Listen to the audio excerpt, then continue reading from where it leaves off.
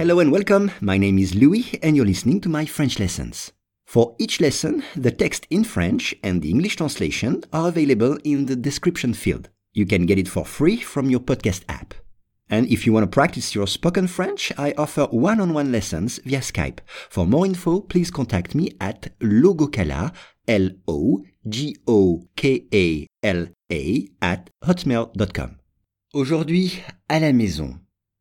Les parents qui autorisent à leurs enfants l'alcool à la maison peuvent augmenter les chances de futurs problèmes de boisson. Once again, les parents qui autorisent à leurs enfants l'alcool à la maison peuvent augmenter les chances de futurs problèmes de boisson. On commence avec les parents, parents, les parents. On dit un parent. Exemple, faut-il 2 parents à un enfant pour être heureux? Faut-il 2 parents à un enfant pour être heureux? Ou bien, traditionnellement, les parents sont un homme et une femme. Traditionnellement, les parents sont un homme et une femme. Autorise, c'est le verbe autoriser, ER, to allow, autoriser. Exemple, je n'ai pas autorisé mon fils à conduire ma voiture. Je n'ai pas autorisé mon fils à conduire ma voiture. Ou bien, est-elle autorisée à manger des bonbons? Est-elle autorisée à manger des bonbons? Les enfants, leurs enfants, their children, leurs enfants. Exemple, ils sont partis faire le tour du monde avec leurs enfants. Ils sont partis faire le tour du monde avec leurs enfants.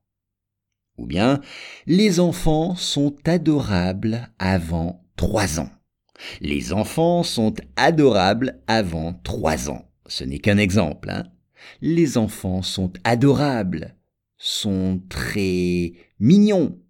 En anglais, cute. Mignon, c'est cute. Et puis, la maison. La maison, c'est-à-dire home, la maison, ou bien house, ça dépend du contexte. À la maison, at home, à la maison. Exemple, j'ai appelé mes amis car je fais une fête à la maison. J'ai appelé mes amis car je fais une fête à la maison. Ou bien, j'ai 3 chats à la maison. J'ai 3 chats à la maison. Augmenter. Augmenter, c'est le verbe en ER. Augmenter, to increase. Augmenter.